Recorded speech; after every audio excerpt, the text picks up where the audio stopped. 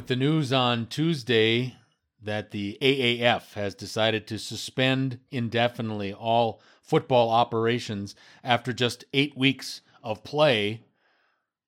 We are now just down to 2 professional football leagues. As we welcome you to this 334th episode of Unscripted with Mike and Chris, Mike Jansen and the boss, Chris Flukes with you.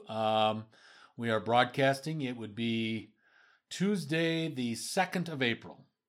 I was supposed to have a meeting yesterday, but we decided nothing good can come out of a meeting on April Fool's Day. So we moved it to today. Had a good meeting. Chris worked today, so we're coming to you not in our usual capacity, but I think we'll be fine when it's all said and done. We've got a lot of things to talk about. The big news, obviously, today is, as I mentioned, after just 8 weeks, 2 weeks from completing the regular season, 2 weeks away, and the AAF has decided enough is enough. Tom Dundon, Chris tells me, his day job is he is the owner of the Carolina Hurricanes of the National Hockey League. Are they going to see the postseason? I don't think so. I think they're going to fall short. It's just so tight between Montreal, Columbus, and Carolina, and they're all pushing it. Carolina, because that storm surge after they win, is the kind of the fun team this year. Right. So it'd be neat to see what they could do in the playoffs. Well, for sure. But like I said, his day job is he is the owner of the Carolina Hurricanes. He's the guy that gave the league $250 million after they were in trouble of not making payroll after week number 1.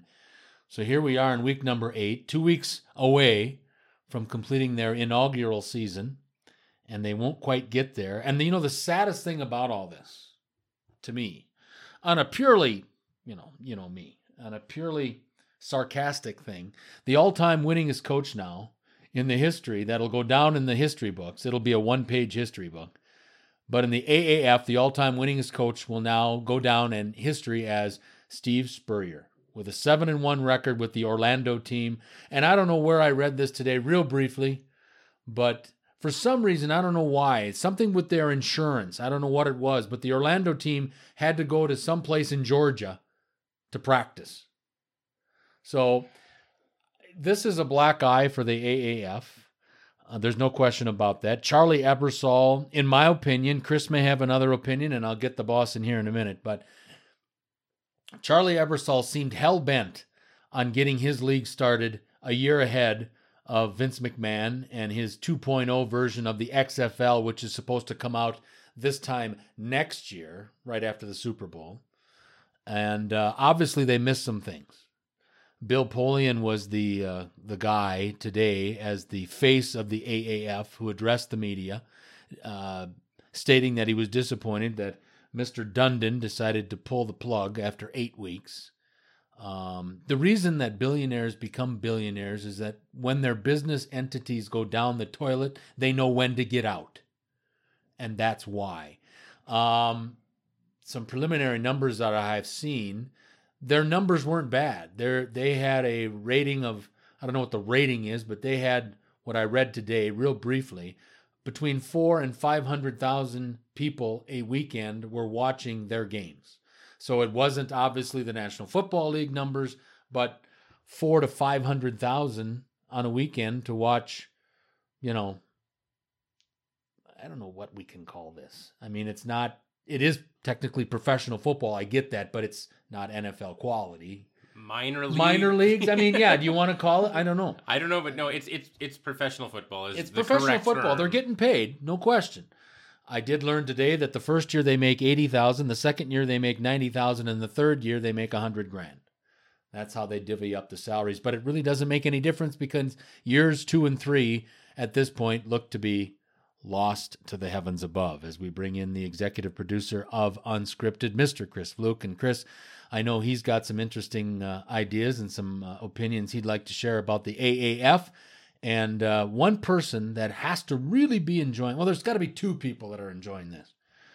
Jane Goodell's husband and Mr. Vince McMahon has got to be enjoying the news that the AAF has decided to suspend business operations after 8 weeks.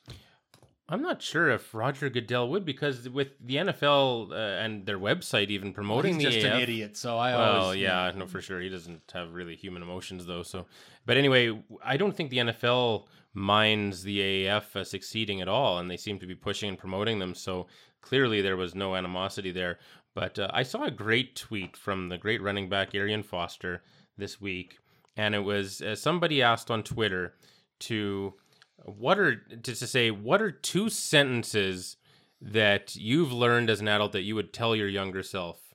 And he said, "No one knows what they're doing, and no one knows what they're doing."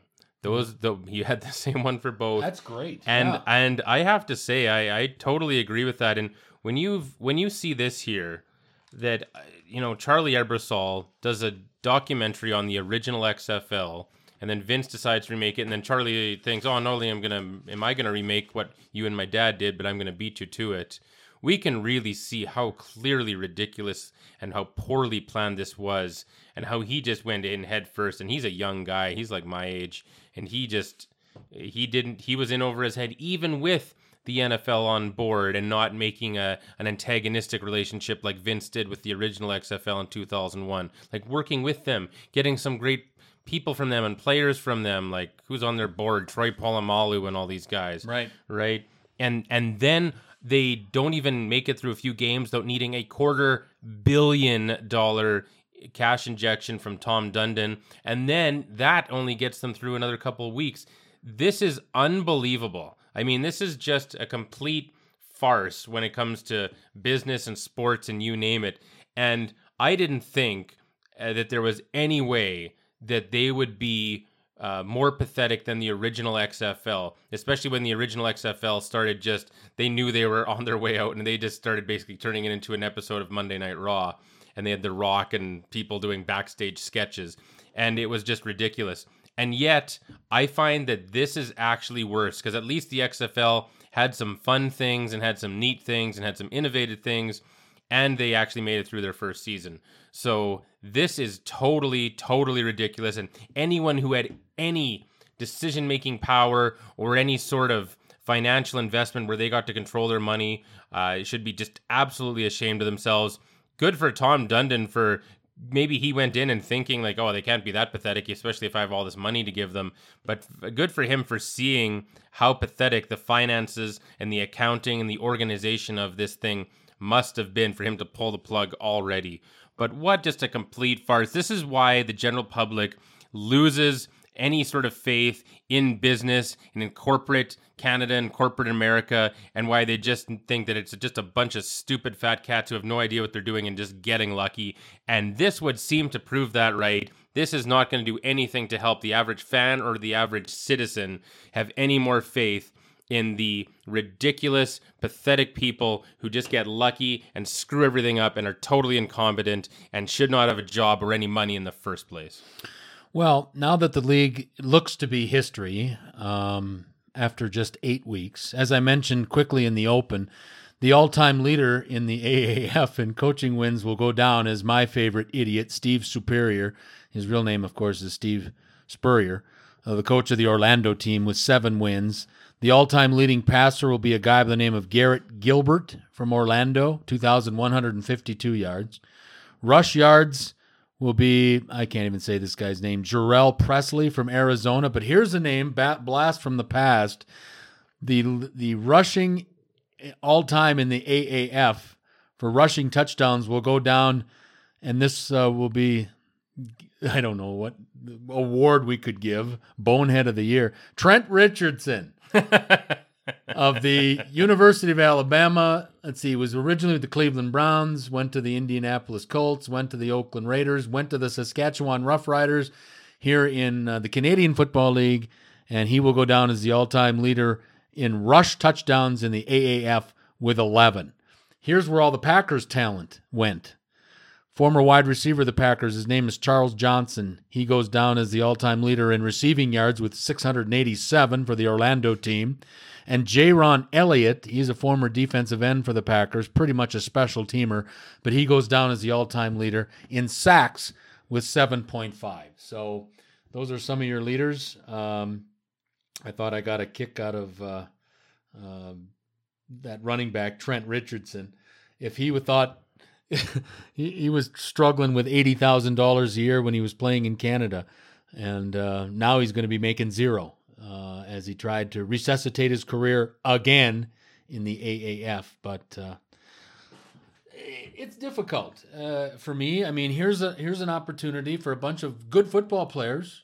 I mean, there's a lot of good football players that don't make it onto an NFL roster just because there's only so many roster spots. And here was an opportunity with the AAF and the XFL coming in a year from now, an opportunity for more players to,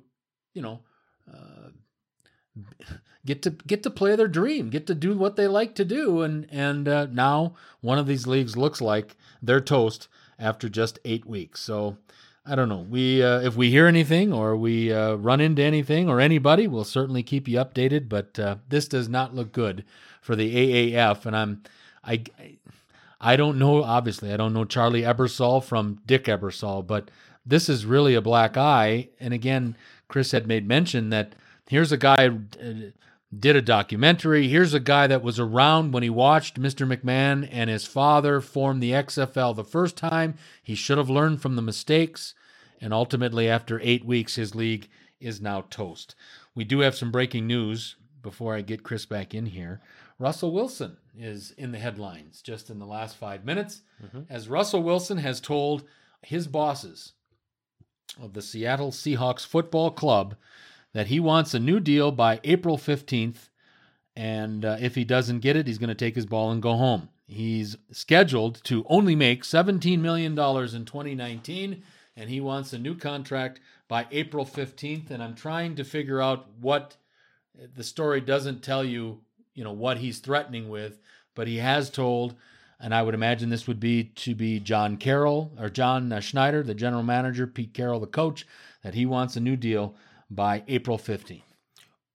To be honest, I hadn't heard anything about this, but it just came up. Yeah, this doesn't. If you think about it, this doesn't surprise me at all, because as overpaid as professional athletes are, if I really think about it, if there's one guy that has a legitimate claim a couple times to being underpaid, it would be Russell Wilson. Oh yeah, and that's not even factoring in that he plays on a team where he's at this point one of the only good players and somehow makes magic happen. I mean, he is probably the most magical player in the NFL. If you had to take one guy who just pull a miracle out of his ass in some different way, it's Russell Wilson. He really is amazing. And if you look at it, he took them to back-to-back Super Bowls appearances, winning the first one and should have won the second one. On a rookie contract, making nothing, by NFL standards, making less than $1 million a year. Then he finally gets, a deal, and he is truly one of the elite quarterbacks in the NFL, easily. I mean, easy top 10 without even thinking about it. Oh, yeah. Probably top 5. And now he's making half what these other guys are making. Half to 2/3 of what these other guys are making, whether it's Aaron or all these other guys. So I can see how in both cases he's got to be like, look, I am not getting market value for what I'm doing. I seriously doubt there's anything else. I don't think that there's any other problem that he has, and maybe there is. But even if there is, the fact remains that on the numbers and looking at the market, he has been underpaid repeatedly throughout his career. And as much as I don't like the Seahawks, I have to admit Russell Wilson's a great player, seems like a good guy. And man, he has been underpaid, and there's no mathematical argument against that. I wonder if... remember the news for years in regard to the New England Patriots and Tom Brady. Regardless how you feel about Tom Brady, there has always been kind of a, why isn't Tom with 5 or 6 or whatever it is now, 6, I guess, 6 Super Bowl rings, why he isn't the highest paid player in the league. Well, he looks at it a little differently because Giselle, his wife, makes more than he does, so he can take one for the team to acquire some more talent. I wonder if Russell Wilson is thinking along the same lines. I don't think so, from putting a demand that he wants a new deal in the next 13 days.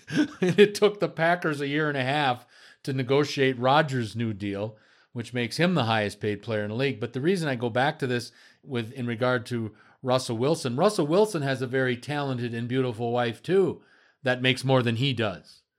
Sierra. I wonder. I don't think so. I don't think he'd be, if he was looking to give the hometown discount, I don't think he would tell Seahawks management that he wants a new deal in the next 13 days. But he doesn't say, I just read the story real quick while Chris was giving us a little analysis there, but he doesn't say like he won't report or he won't do anything like that, but he wants, the only thing so far being reported out of Seattle is that he wants a new deal in the next 13 days. Good luck.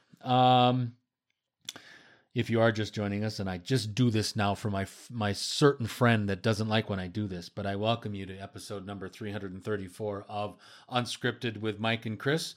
Mike Jansen, Chris Fluke with you as always. A lot of things to talk about. We're kind of hitting the big ticket items here on this 334th episode of our little program. Would like to thank all of you.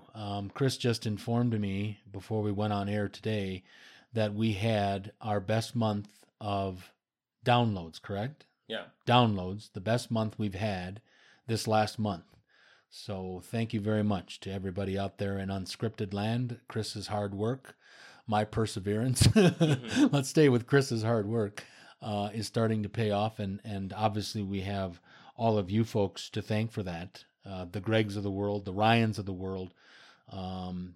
There's also a very nice lady that I need to make mention of that has been leaving nice comments on the Patreon page and putting likes on the Patreon page. And I wish I could remember her name. I don't remember my name some days. Janez Harris. That's it. Got to remember her too when we're rattling off the people that have been instrumental in getting us to where we are here in episode 334. So to all those people and a lot of others, I thank you truly from the bottom of my heart.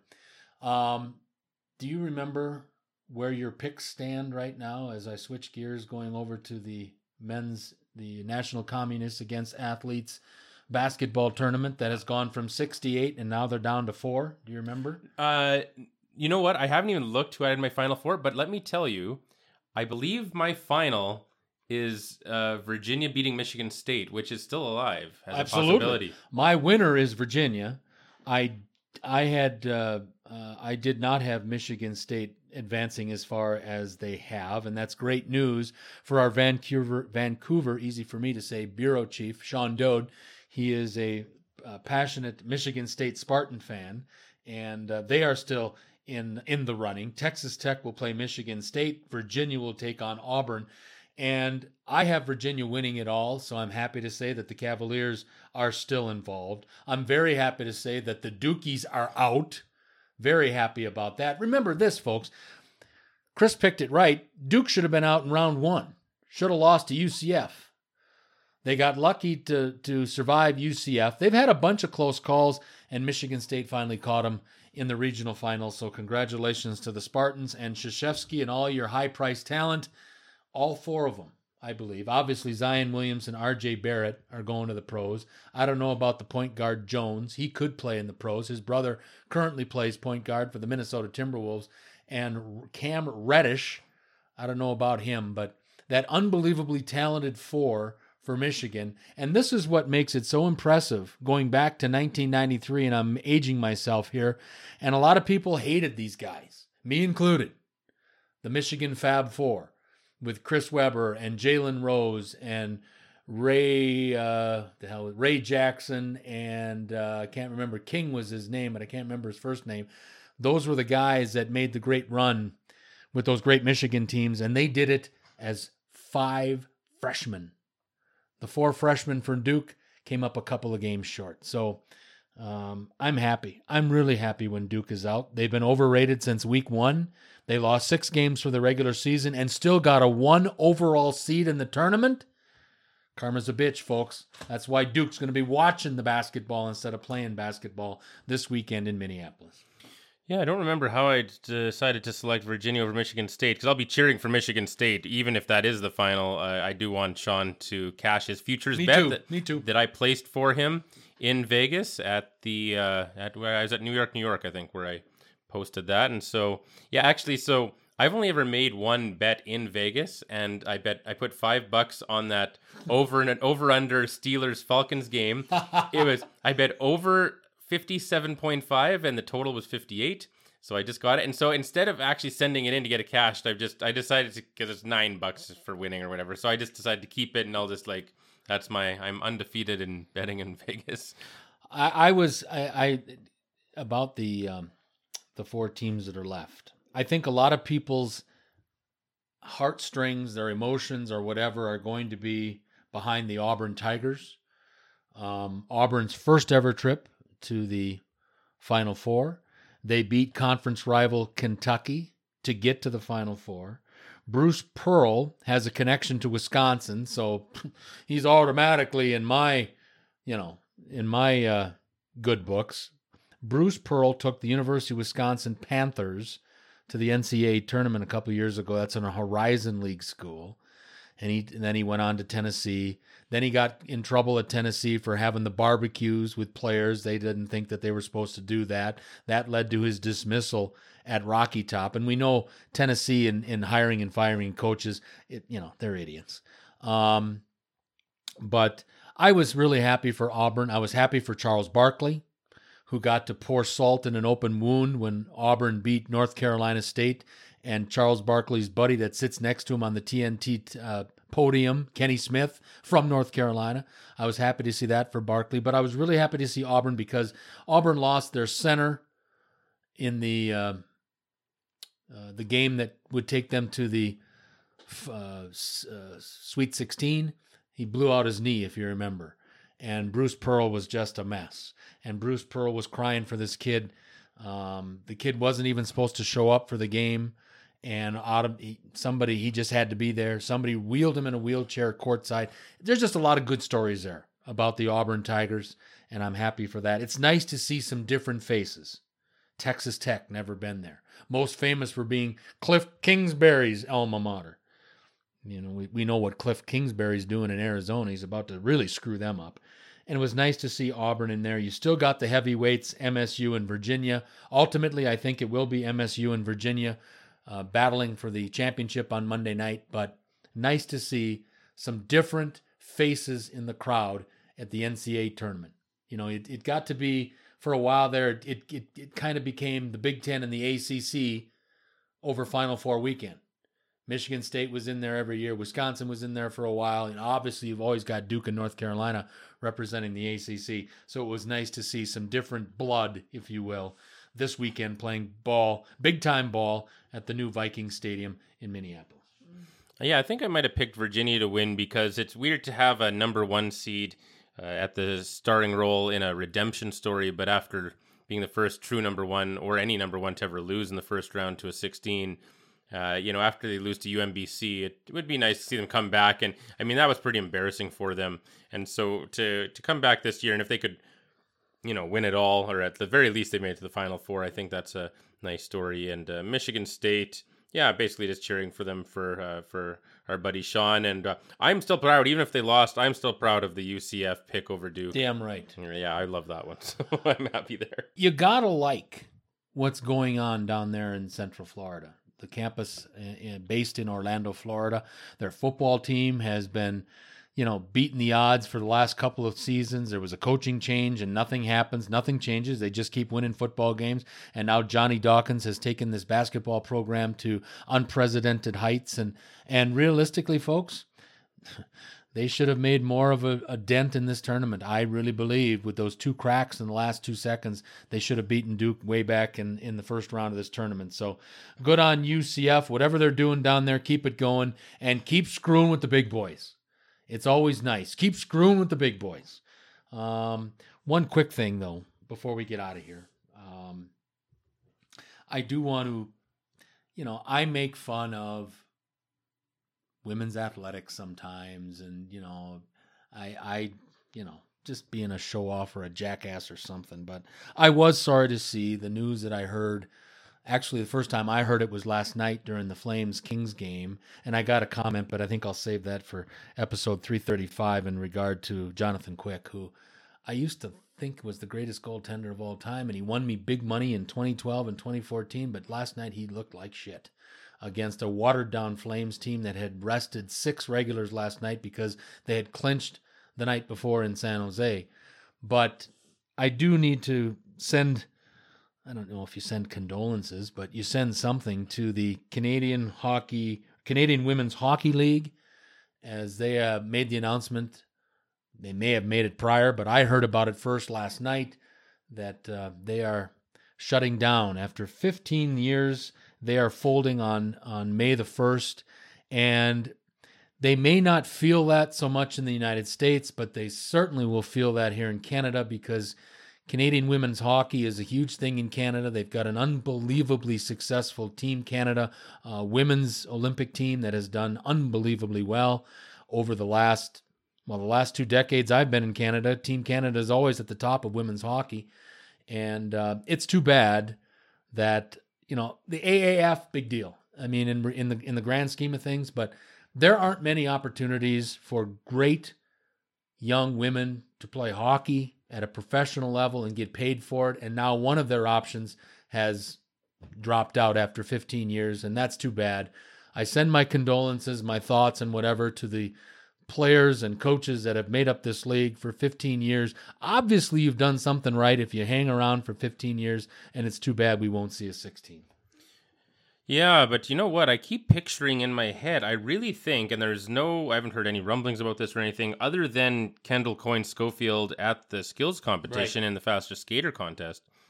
I'm just in my picture, I can completely picture women in the NHL in the next few years. And there's been no talk about this. There's been nothing. I just picture this, and maybe that's where it's going. But the problem with women's sports is that there is no women's sport that I can think of where they get significant viewership and attendance compared to the men.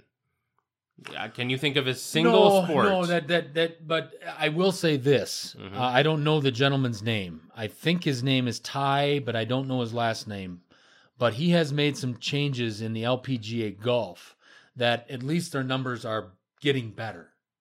They'll never compare, especially if Tiger's playing on a weekend. But I do give credit to the new commissioner of the Ladies Professional Golf Association, the LPGA, that their numbers and their purses are getting better. So that's a good thing for women's golf. That's a good thing. And I can see the women's game being, marketed very well and everything. But there's, whether it's that an individual sport or especially team sports, they're just, it's great that there's a WNBA, and it's great that there's some, there are some women that if you watch their hockey or their baseball, it's pretty aggressive and good and pretty intense sometimes. So it's great that we've gotten this far. And it's great that there's women's MMA now and all this. And the women in MMA are, maybe as they're maybe the only ones who are being marketed almost on the same level as the guys, and they're main eventing things. And now in wrestling, you have them main eventing WrestleMania 35, which is great. But the problem is that as a standalone league, because in both those cases, in WWE and in UFC, they're on the same card with the guys, even if they're not fighting each other, they're still on the same card.